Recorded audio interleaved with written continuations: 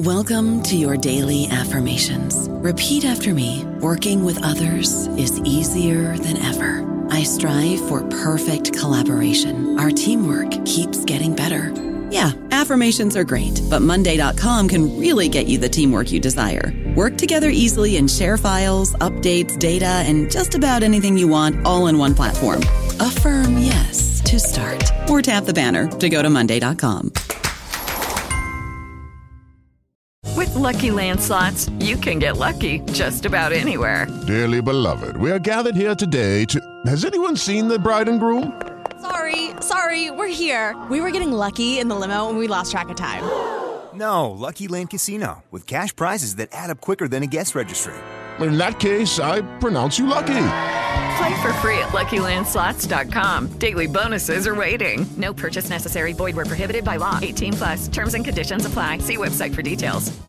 Hello, everybody. This is Marshall Poe. I'm the editor of the New Books Network, and I'd like to tell you that we have a new and improved website. It has 2 new features that we think you'll love. One of them is a vastly improved search engine, so that when you type in keywords, you'll get a bunch of episodes really quick. The other is the ability to create a listener account. And in that listener account, you can save episodes for later listening. So you can create a kind of listening list. We think these features are neat and we think you'll enjoy them. Please visit the site today. Welcome to the New Books Network. Hello, and welcome to the African American Studies channel of the New Books Network. My name is Brittany Edmonds, and I'm very excited to host Dr. Sarah Jane Severnak today. Dr. Sarah Jane Severnak is an associate professor jointly appointed in the Women's and Gender Studies programs and in the African American and African Diaspora Studies programs, at the University of North Carolina, Greensboro. Her most recent book, which we'll be talking about today, is titled Black Gathering, Arts of Ungiven Life, and it's out from Duke University Press. It queries the Black radical feminist potential of gathering in post-1970s Black literary and visual arts. She is the author of Wandering, Philosophical Performances of Racial and Sexual Freedom, also out from Duke University Press, and she is co-editing a series with J. Cameron Carter for Duke University Press called Black Outdoors, Innovations in the Poetics of Study. Thank you so much for being with us today, Dr. Severnak. Thank you so much, Dr. Edmonds. It's a privilege. All right, so why don't we just jump right in? Can you let's just start with hearing a bit about the book. Sure. So the book began as an idea, as a concept of gathering, in relationship to actually a very specific work of art, or actually in relationship to a specific artist, which is Leonardo Drew, who I talk about in chapter 4. The book's ideas actually, start with Drew. Leonardo Drew had an exhibition at the Weatherspoon Art Museum, which is the art museum on UNCG's campus. And he is an abstract sculptor. And I think in the beginning of his career, gathered, found objects, and sort of rearranged them into abstract sculptures. But largely, he sort of moved from that to artificially degrading or weathering objects so they look disposed of, and then creating arrangements from that. But the larger questions that I was really moved by, that were evoked by Drew's work, were, what are the stakes of an arrangement that bears these traces of disposability and decay, as actually generating new life, new possibilities, right?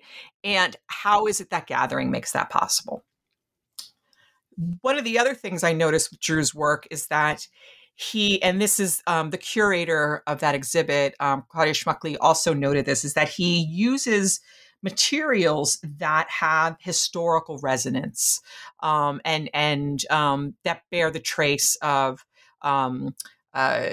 anti-Black subjection. So in one of his pieces, which I talk about in the book, there's the use of rope, and in another piece that I remember, but that I didn't actually speak of in the book, was he arranged empty cotton bags, and they were charred, and they were sort of arranged into this sort of mountainous shape. And so one of the challenges I thought of his work was how do you comport towards this arrangement as new possibility, right? As on the one hand, sort of the interpretive, there's an interpretive desire to think about, okay, so he's using objects that bear, resonance with histories of violence, right? Particularly racial subjection. But on the other hand, when he arranges them, the art is asking you to kind of reimagine it apart from category and also apart from the history that it bears. And one of the questions that I sort of had, and this was in 2012, was thinking about is, okay, so in what way, thinking about Drew as a Black artist for whom questions of race and class and disposability kind of animate his or drive some of his particular choices and where he rearranges, for example, thinking about his work in Brazil.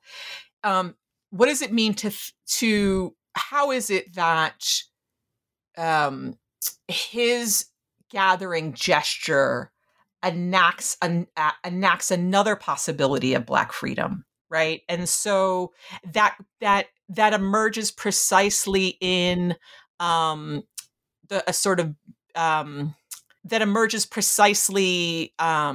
to think about the word. I'm sorry. With these sort of categories under erasure, right? Actually in the aftermath of history. So the question is like, what is it about his gatherings that engender something like a release, whether it be a release from subjection, a release from objecthood, et cetera. And so all of these questions really prompted me to think about gathering as another kind of question that I saw moving within Black visual arts and as another sort of aesthetic strategy of freedom making. And it's sort of akin to how I approach my intellectual practice. Anyway, my first book was organized sort of around a key term, wandering. And so gathering felt like, gathering felt like the second term to join wandering because I was thinking about them at the same time. Yeah, no, that's so fascinating. I love hearing that your sort of scholarly practice grew out of deep engagement at first with just a single artist. And then you started sort of elaborating questions across sort of visual arts practices and then into the literary world. And I hope that we can talk about some of those connections as we move forward. But my first question is just kind of wanting to sit with the single artist for a second. And I'm curious, have you shared your work with this sculptor? Have you been able to, I don't know, think about his sort of material practice alongside your theoretical one and to think about the implications of that? And one of the reasons I'm curious about this question is just because it seems to me that you move back and forth between those realms quite often in your work. So I haven't. No, I mean, he, he's obviously granted permission for use of the images. And so, and my writings are in his archive. So not with Drew in particular, but the poets that I wrote about, they all, I've had direct communication with them and had shared writing at various stages to be like, I hope this is okay. And I hope this does justice to what you're doing. Because that was important to me, that to know for the poets, well, part of also my practice too is I like to send emails to people who, I'm like, if I'm a fan of your writing or if you're a fan of your art, I'll, send an email. And when I was getting close to finishing my writing, for example, on Nikki Walschlager's poems, I contacted her sort of through Twitter and then we exchanged information. And so I have shared the writing with the poets actually most directly. And particularly Samir Bashir, Gabrielle Ralambo-Ruggerison, and Nikki Walschlager, and sent them, obviously books when the book came out, and really looking forward to them reading them. And so yeah, I mean, and then Gail Jones. I'm a huge fan of Gail Jones. I mean, I dedicated the book to her and went to her archive. But I also want to respect her privacy as well. And Clementine Hunter is unfortunately deceased, but I have been in touch with her estate. So, okay, no, that's great.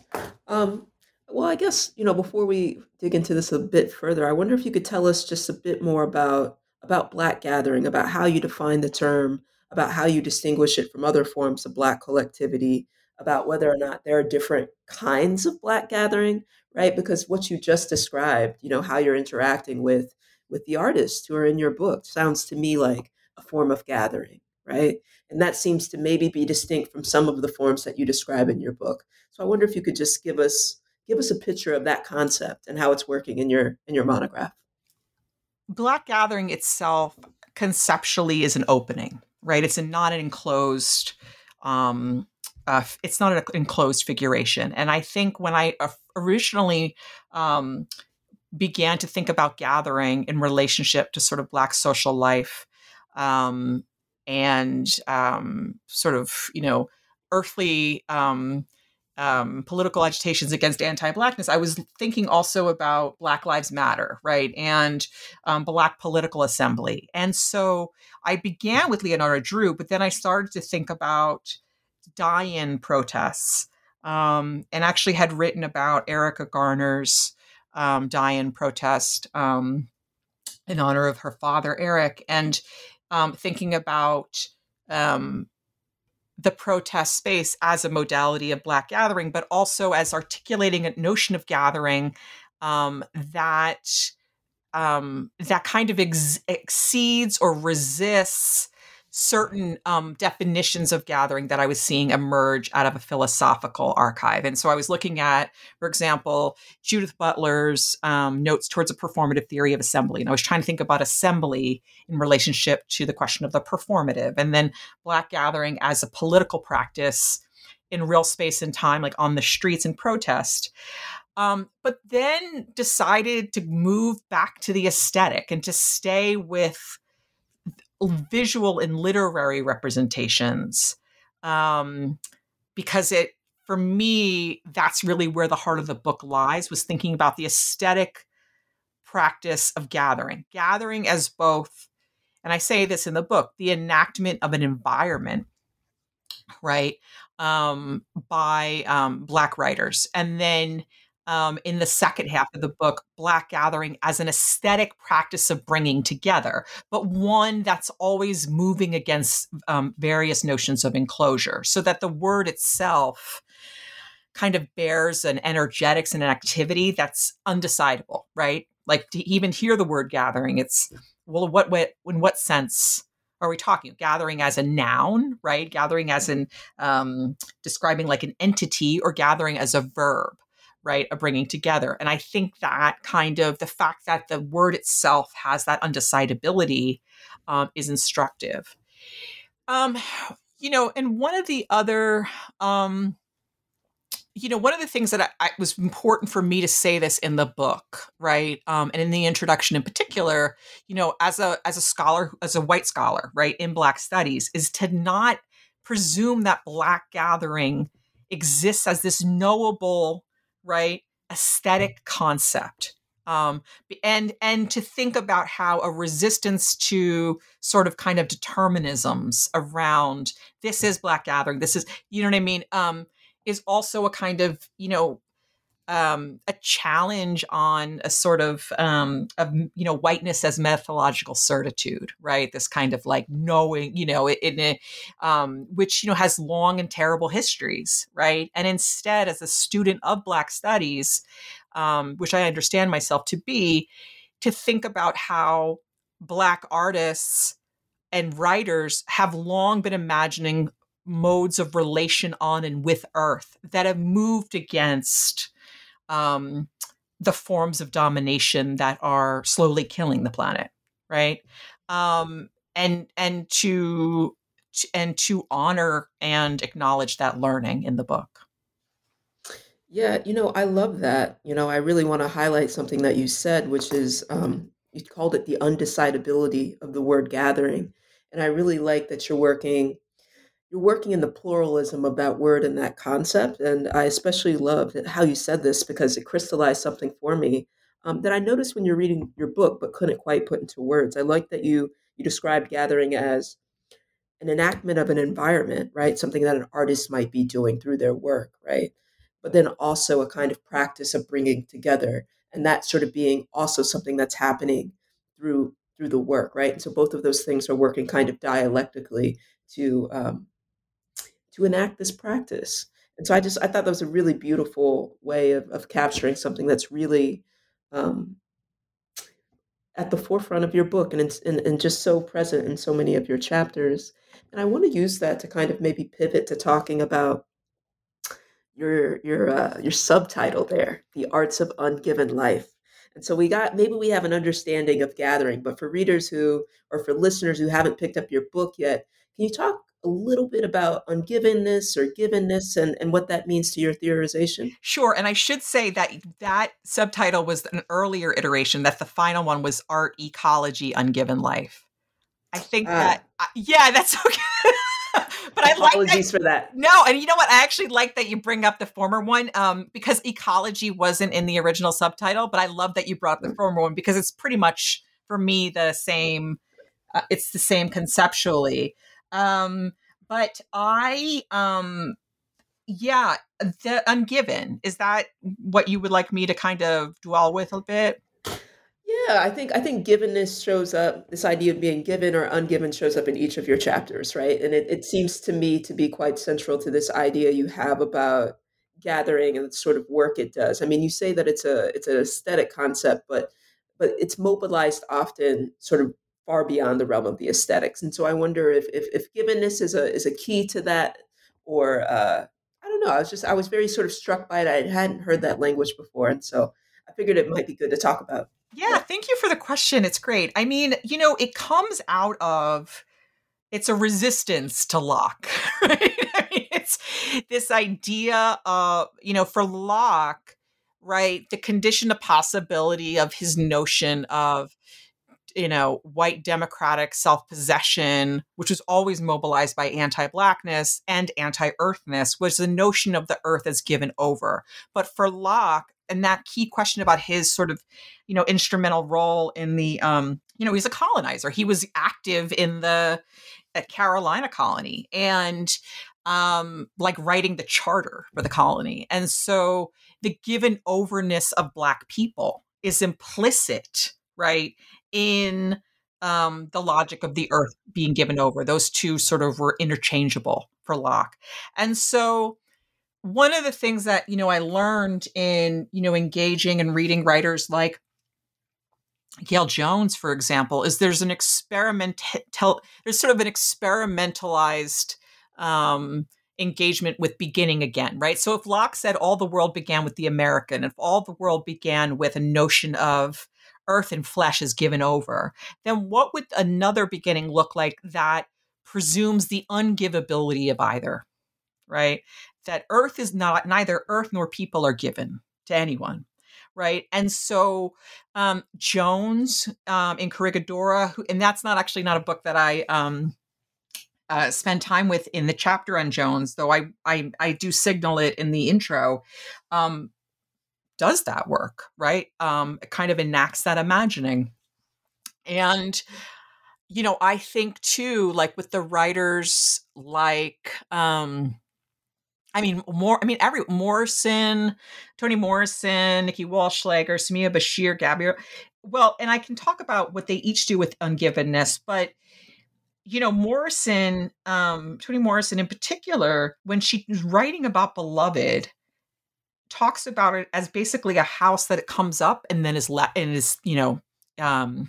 dissipates, right? And so it's not a house that stays around. It's not a house that could be enclosed, right? Or could work as a modality of enclosure. And, And one of the things I noticed too, in even rereading, I mean, I've read Beloved so many times, is that the book originally was lent to baby Suggs, and not actually given. It was a borrowed house. So it was already sort of like ungiven as a home. And, I think the way that Morrison engages with sort of the fleeting, right, in terms of relationality among mother and children, that this was always like, it was always precarious. It was always tenuous in time for a moment, right? Nobody really had each other for a permanent. There was an impermanence, right? That kind of characterized Beloved, both as an experiment in relationality, right? With the child coming back to be with the mother and then to leave again, right? But also in an experiment with home, right? A way to live in a home that kind of refuses to be one, in the way that home kind of gets associated with enclosure and protection and stability. I mean, the home was always kind of clamoring, telling the world that it wasn't one, right? Or it was always more than one, or was more, it was more than property. And so what I was curious about was what ungiven opens up. And I also, I was thinking about this a lot, Brittany, like even before our conversation, like, well, what is un? Like, what is un? Like, what does undo? And I wonder if un as a sort of prefix or modifier of give suggests a priorness to giving, right? Like that there's that the beginnings that were, for example, sanctioned by the white Enlightenment philosophies of Locke and Kant and others were actually like, they were belated. They followed some other kind of beginning, some other kind of relationality, which we know to be true, right? And that, Fred Moten, I remember he was giving a talk and says that normativity is an after effect, right? It always precedes the thing that it's responding to. And I think that home and I think enclosure and a Lockean beginning are also after effects, right? Of modes of relation and ways of being together that that weren't about ownership, and they weren't about these kinds of transactional modalities of relation where one had another to use as one pleased, right? They're about other ways of being together that were non-extractive. No, that's really great. So givenness or ungivenness is really trying to think about and position this idea of Black gathering sort of prior to these Enlightenment projects of colonization and dominion. No, I love that. So I want to ask a couple of more questions just about the structure of the book, and then we're going to dig into the meat of it. But I did want to say that, while you were speaking, especially the beginning of your answer to this question about givenness, I thought about Toni Morrison's novel *A Mercy*, just because the main character whose name I'm forgetting, but she gives her daughter away to this white man. She entrusts her daughter to this white man, and I think use the language of that in order to try to secure for her a better life. And I don't know if you've thought about that book in relationship to this question of givenness or ungivenness. And it's definitely not right. In doing so, she is not sort of obviously contributing to a project of either colonization or dominion. She's resisting those projects, but it seemed like a very just sort of interesting book that might be in conversation with some of the ideas you're talking about. But anyway, sorry. But oh, no. It's okay. Actually, and to be completely transparent, it's a book I need to still get to. A Mercy and Paradise are like up there for me as like books I have to get to, which I haven't yet. Wow. Yeah, and those would both be books I'd be, incredibly interested to see what you had to say about them, because Paradise is obviously about sort of 4 women who are outcasts, right? Sort of gathered in this abandoned home and making sort of renewed use of it in a way that is deeply challenging to a town that's in the throes of transformation, right? That is warring already within itself. Right. Fascinating. I think it'd be great for you. Yeah, no, I'm excited. It's a book I start and then I put down and I start again. And so I have to get back there. Yeah. Yeah. Where I wanted to go is I wanted to hear a bit. So we had two things to do before we get into your chapters. So I wanted to hear a bit about, your book's relationship to eco-criticism, because as you pointed out, you do have ecology in that subtitle there. And then I wanted to hear about just the book's organization. It's organized into two parts, and I want to hear about what those two parts are doing. Sure. So, with respect to eco-criticism, I see the book as in conversation with scholars who are thinking about extraction in the context of post-colonial theory and thought. So like Macarena Gómez Barris, but also who think about Black ecology as both a formal and conceptual question. So poet René Gladman, and scholar Sonia Posmentier think about ecology, the ecology of a poem or the ecology of a sentence, and thinking particularly about, for Sonia Posmentier, Black poetry. And the ecological possibility of Black poetry, right? As ways of on the page imagining relation, right? I think I see myself, well, I hope that my book is thought about in conversation with great books like by Joshua Bennett, Camille Dungy, also the forthcoming work on Black feminist ecology by Chelsea Frazier. And so Joshua Bennett's On Being Property Once Myself really is an amazing book about, Black literature, the ecological sort of the way Black literary texts and Black authors are thinking about the ecological as an important question for Black studies and for Black writers. So thinking about the ways in which, critically engaging the earth moves towards a Black liberatory praxis and Black liberatory desire. And so his book, I think, is phenomenal. And he, too, thinks about Black ecology in the context of literary analysis.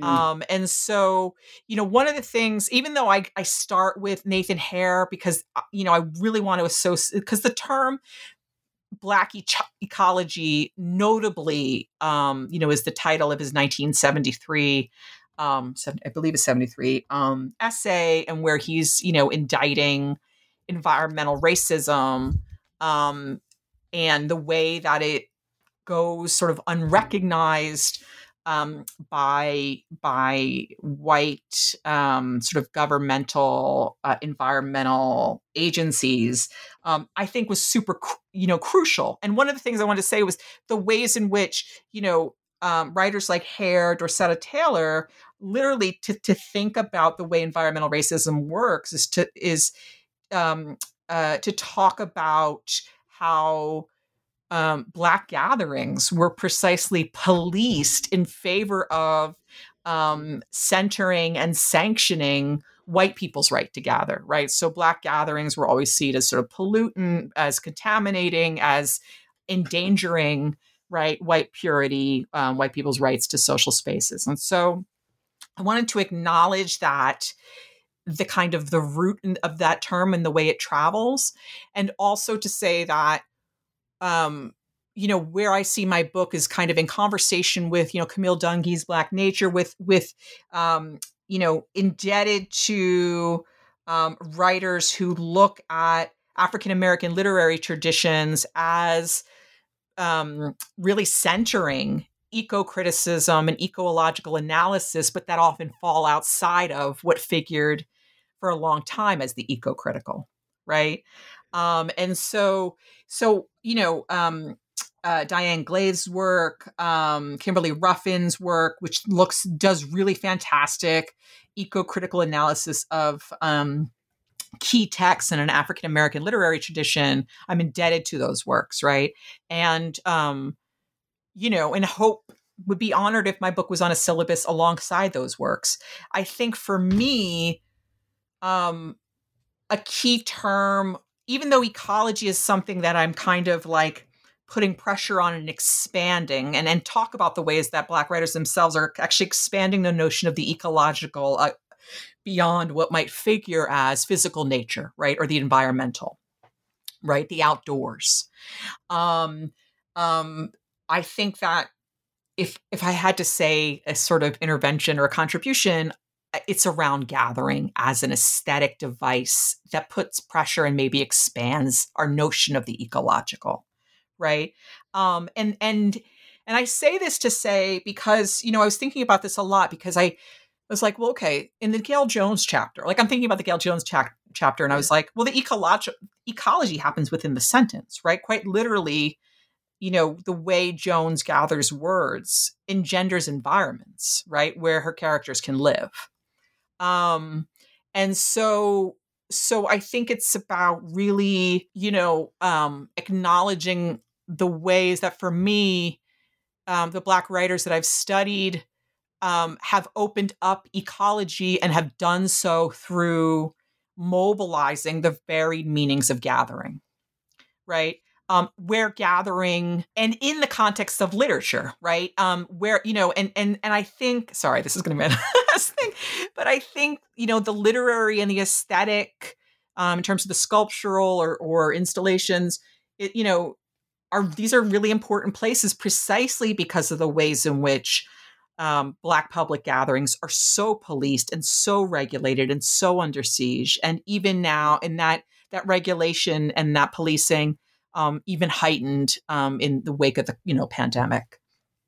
I don't know about you, but I'm very busy and I don't have a lot of time to cook. That's why I subscribe to Factor. Eating better is easy with Factor's delicious, ready-to-eat meals. Every fresh, never frozen meal is chef-crafted, dietitian approved, and ready to go in just 2 minutes. You'll have over 35 different options to choose from every week, including Calorie Smart, Protein Plus, and Keto. These are 2-minute meals. Factor meals are ready to eat and heat, so there's no prepping, cooking, or cleanup needed. They're flexible for your schedule. Get as much or as little as you need by choosing your meals every week. Factor is the perfect solution if you're looking for fast, premium options with no cooking required. Sign up and save. We've done the math, and this is important. Factor is less expensive than takeout, and every meal is dietitian approved to be nutritious and delicious. Head to factormeals.com/NBN50 and use code NBN50 to get 50% off. That's code NBN50 at factormeals.com/NBN50 to get 50% off. No, I love how you answered that, because you're placing your own work within a sort of zeitgeist, within a moment where sort of Black ecology as a concept is being sort of expanded in all these different ways. You're crucially identifying your own intervention as being sort of opening up the aesthetic dimension as a place where we can think about sort of Black relation to the environment, and to sort of issues of precarity, of colonization, and so forth. So I think that that's a beautiful thing. And I loved hearing that you're in conversation with so many scholars who are working right now. I wonder if you could tell us about the organization of your own book, how the sort of chapters sort of live within it. So you have sort of 2 parts, right, that make up Black Gathering. And I wonder if you could tell us just a bit about the work they each respectively do. Yeah, sure. So the 2 parts are gatherings, art, and the art of gathering. And to kind of, honor gatherings kind of shape-shiftingness, really looking in the first part about how Black women writers enact gatherings quite literally on the page, right? Through and to think about the possibility of Black people gathering in in the midst of an owned world, right?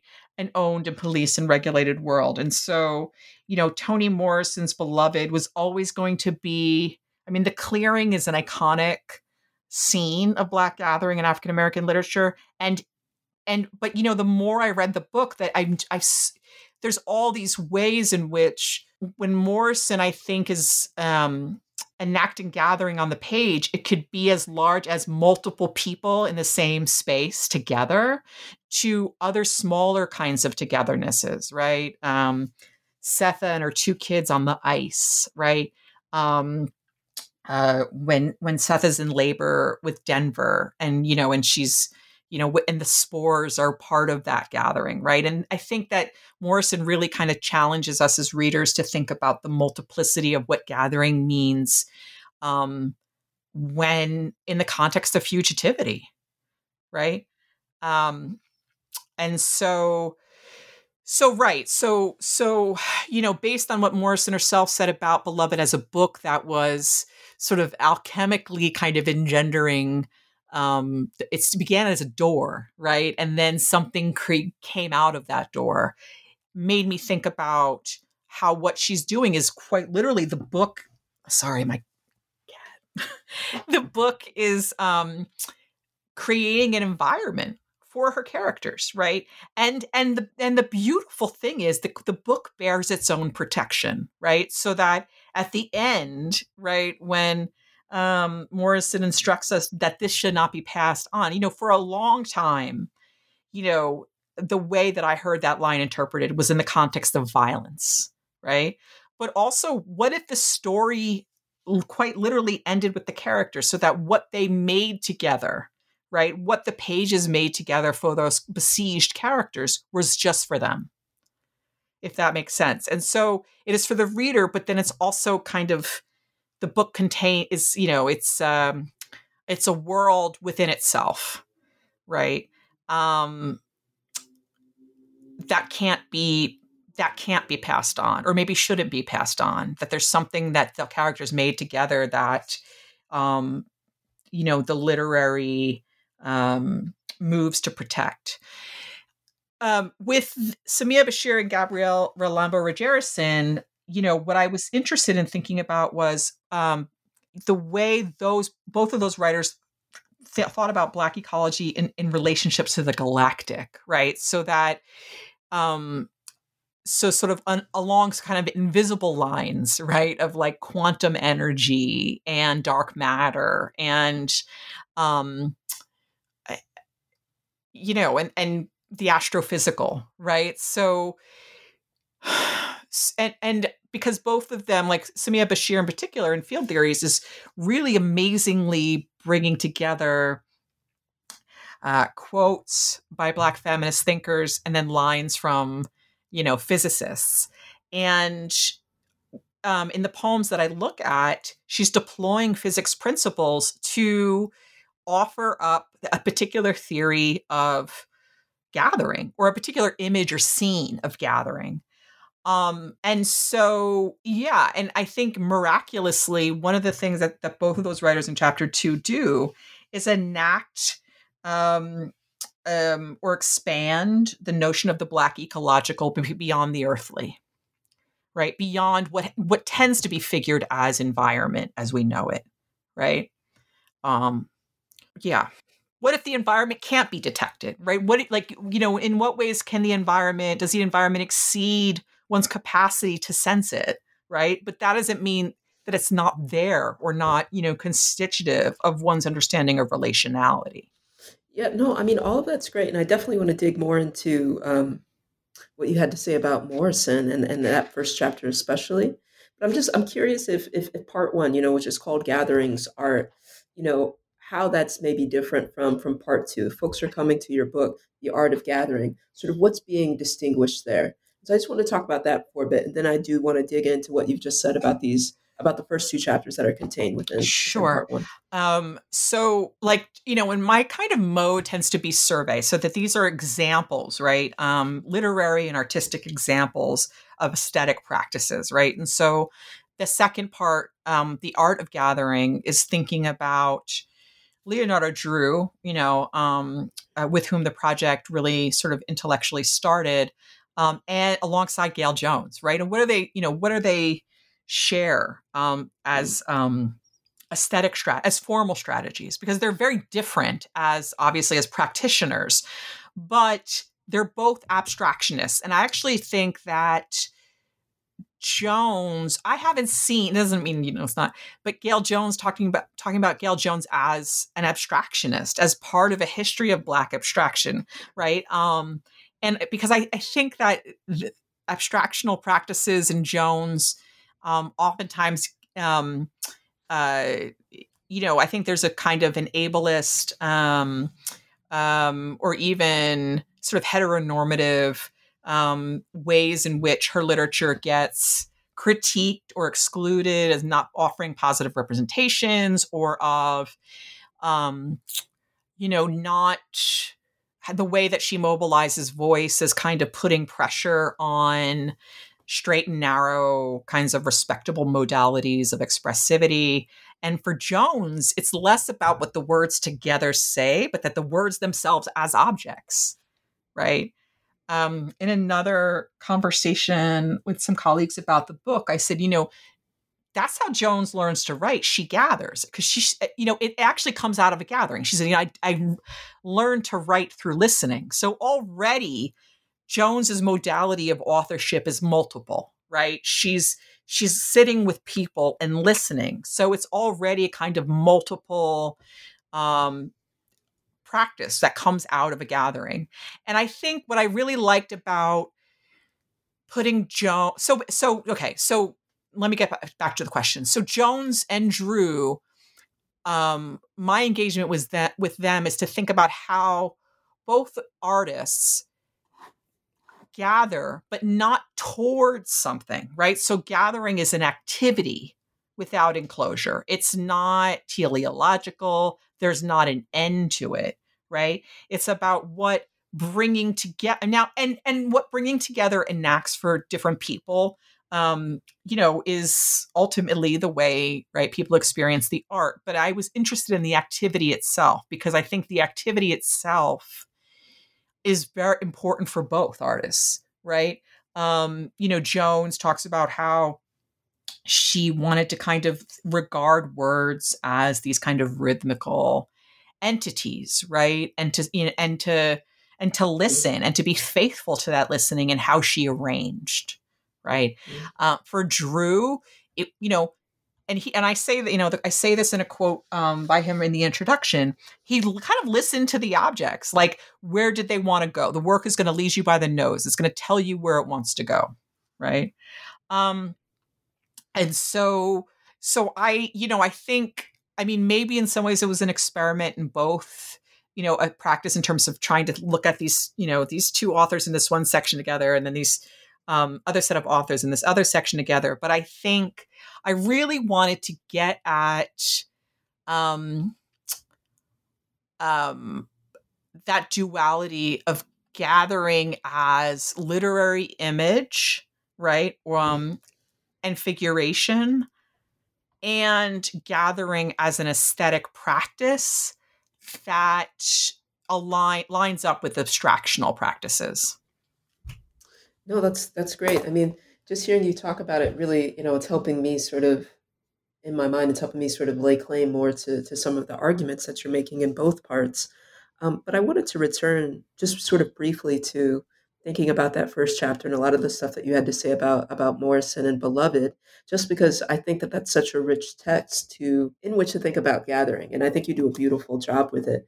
And I'm so struck by your reading of the last line, especially that this is not a story to pass on, because that's also a line that has this sort of duality, the kind of uncertainty, the undecidability that you see in gathering. And so I guess I'm curious about all the different forms of gathering in that book. You focus on the clearing a great deal, also on the ice, but I'm curious about, I just want to hear your thoughts, if you have ideas about, the book itself and Setha's journey, right? To me, that book has always been so much about Setha's isolation, and what frees her from the ghost of her daughter is in part her being welcomed back to the community. But before that sort of welcoming back is possible, we get to see, those two women. It's one of my favorite moments in the book. And sorry that this is so long, but it's like, excuse me, it's women from the town, and they're discussing Setha, and one is like expressing absolute contempt for her, and another one isn't. It's a little bit sort of kinder,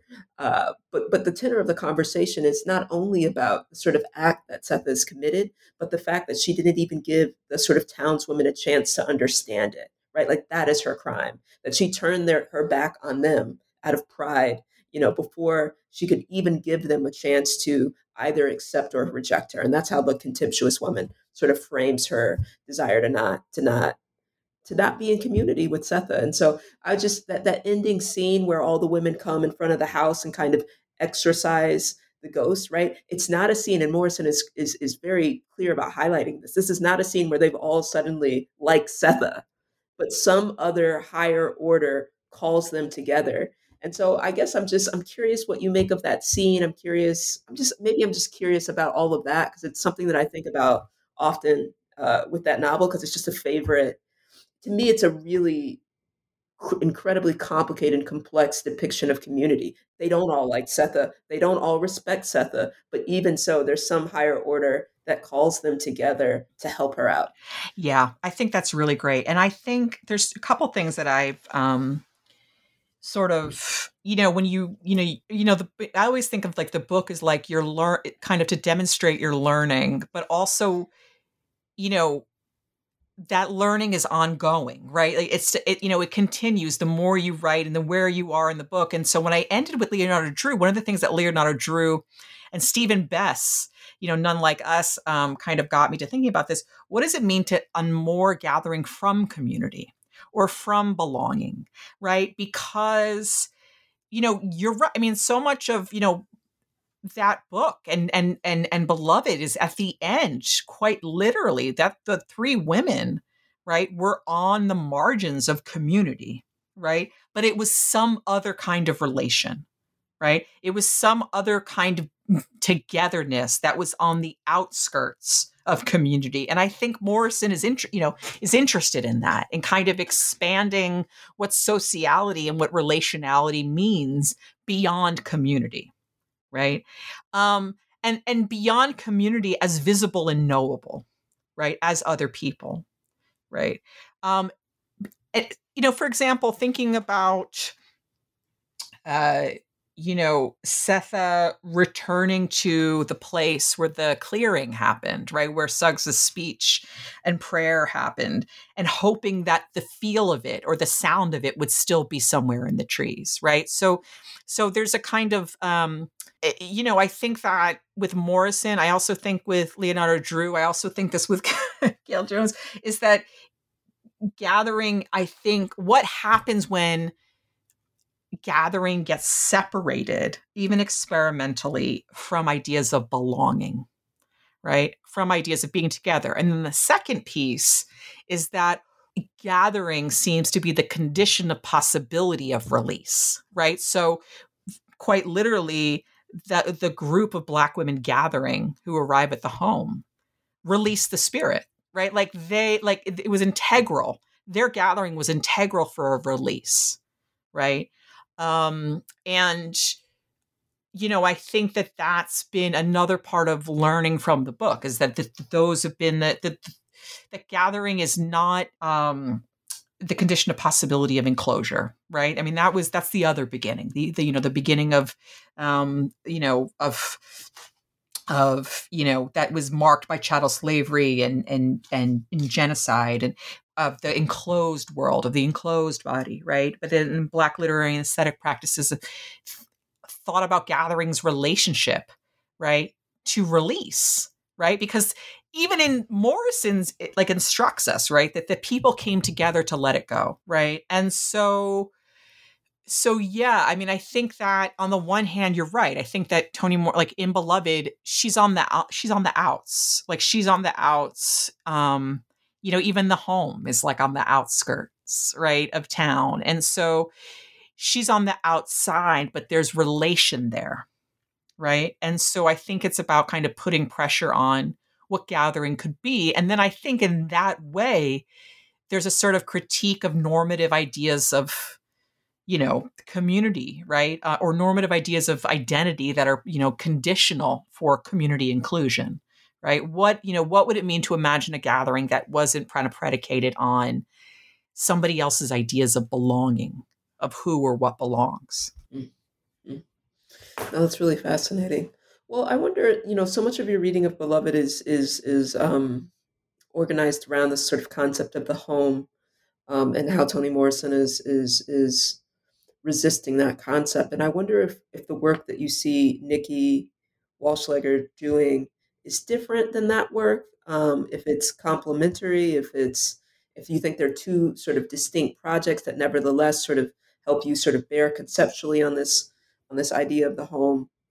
I'm just curious if you could say a bit Yeah. about that. Yeah, thank you. I mean, I think that thinking about Beloved and Houses, Nikki Walschlager's collection Houses together, is was really helpful to consider the aesthetic practices of homemaking, where what I love about Walschlager's book Houses is that each poem is a way of arranging homeness, right? Is a way of arranging. It's an arrangement. Like the house isn't visible from the outside, but mostly it's visible. I mean, it is. I mean, it's, this is the pink house, but the pink house becomes a house through the poet's detailing of how it's arranged, where what's arranged are not just kind of like artifacts, tchotchkes, but also moods and feelings and histories. And they all come together to create this particular home. But the important piece too is that as a poem, formally speaking, what is not the kind of like entity that is the house, but all of the interior, right? All the interior diversity that makes it. And so, I think why I like Walschlager's work alongside Morrison's is that I think it also helped me reorient my relationship to sort of interpreting Beloved less as Morrison's like eco-literary practice, but the eco-aesthetic practice, like quite literally how Morrison is arranging the home and arranging the environment or arranging words to create a feel of an environment. Right. I mean, one of the things that's remarkable, and this is only, something that I only realized sort of after the fact when I was engaging with Nikki Walschlager's poems, is that the cover of Houses, I don't know if you've seen it, is bright red. I mean, it's and there's that, really iconic scene in Beloved of the kitchen. When Paul D enters, it was red, like it was like a siren, like it locked him where he stood. And not that they're, saying that, Walschlager's cover is like a direct referent, but what calls you to a room and why is it that, what happens when a seemingly innocuous space of care, right? Like the kitchen, kind of iconic, like where meals are, made and also in the book, in Beloved, it's the kitchens are, a place where people are healed, right? And actually where Sethe runs after killing her child, right? It's where she goes first to meet baby Suggs. And so, but what happens when a kitchen is red, right? Is quite literally the color of blood. And that you feel it before you even walk in. And the role of color there. And so I think that Morrison, like Walschlager, are really brilliant at these kinds of thinking about space sensually, thinking about the color of a room, what's in the room, and the tastes that are shared in a room, like all of these kind of aesthetic qualities of an experience of a room. Like even when Paul D goes to the second floor of, of the home, he says that the air was charmed and very thin. And it's, so for me, it's like quite literally the house has its own ecosystems and they're varied and each room feels differently based on how Morrison arranges them. So I think in that way, I see this beautiful overlap between, they're written in different times, right? There's a 20-year difference, but there's a beautiful overlap between works. And there's also a really important attention to the practice, right, of how rearranging one's home, like Black women writers' rearrangements of home on the page quite literally create other environments that people might go seek, right? Which include the narrators themselves. Yeah, it's reminding me, just because I always teach it in my Intro to Black Women Writers course, what you just said is of Alice Walker's Our Grandmother's Gardens, our Mother's Gardens, excuse me, In Search of Our Mother's Gardens. Oof. So everything you just said reminds me very much of that essay in terms of arrangement, in terms of everyday beauty, in terms of cultivation. Um, so no, that's great. Just because of time, I'm going to skip around. I feel like I've gotten a chance to really dig into your book, but there's a couple of other questions that I'm just kind of selfishly curious about, and that's just the periodization, right? Like all of the texts in your book are the texts or the artworks are post 1970s, and so I'm curious about why, about whether or not is that when Black gathering as a concept can be sort of substantially observed, enacted, conceptualized, or is that just a preoccupation of your own? I'm just curious about that periodization, right? Is there a reason why it's post kind of 1970s? I think the writers that I love are coming out of that particular period. So there's I've been reading Gail Jones for a long time, and Gail Jones, is in the first book.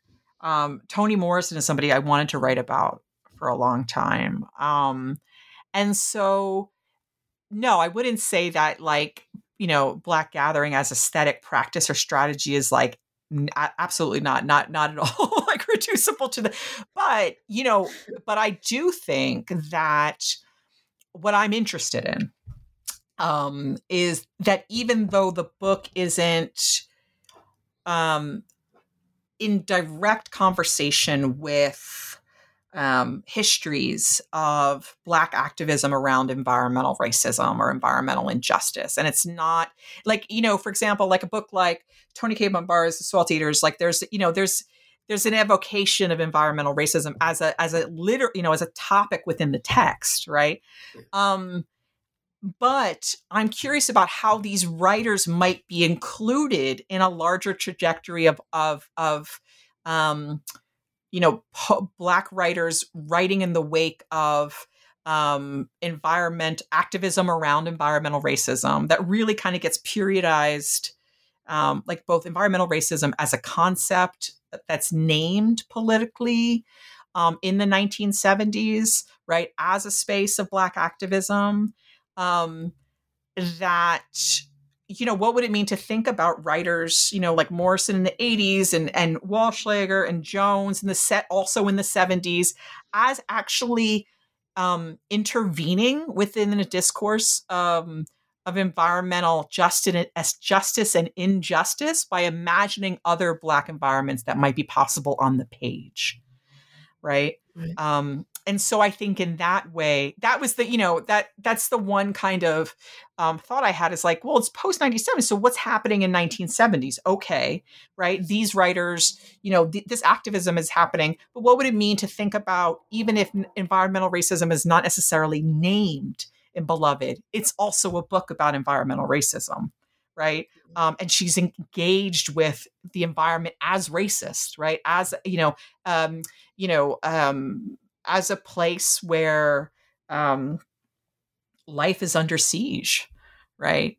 And the earth gets extracted from, right? And people get extracted from. And so I think in that way, I think the post-1970s is critical, even if it kind of started with, these are the writers that I've always really been engaged with. Yeah, no, that's excellent. Well, this has been a really fantastic episode. I'm so happy that I got a chance to talk to you about your new book, and apologies again for getting that subtitle wrong. No, not at all. But the book is Black Gathering, Art, Ecology, and Ungiven Life. And I've had the chance to talk with Dr. Sarah Jane Severnak today.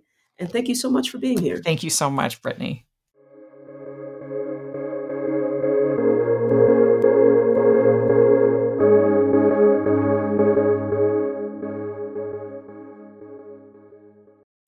Swimsuit? Check. Sunscreen? Check. Phone charger? Check.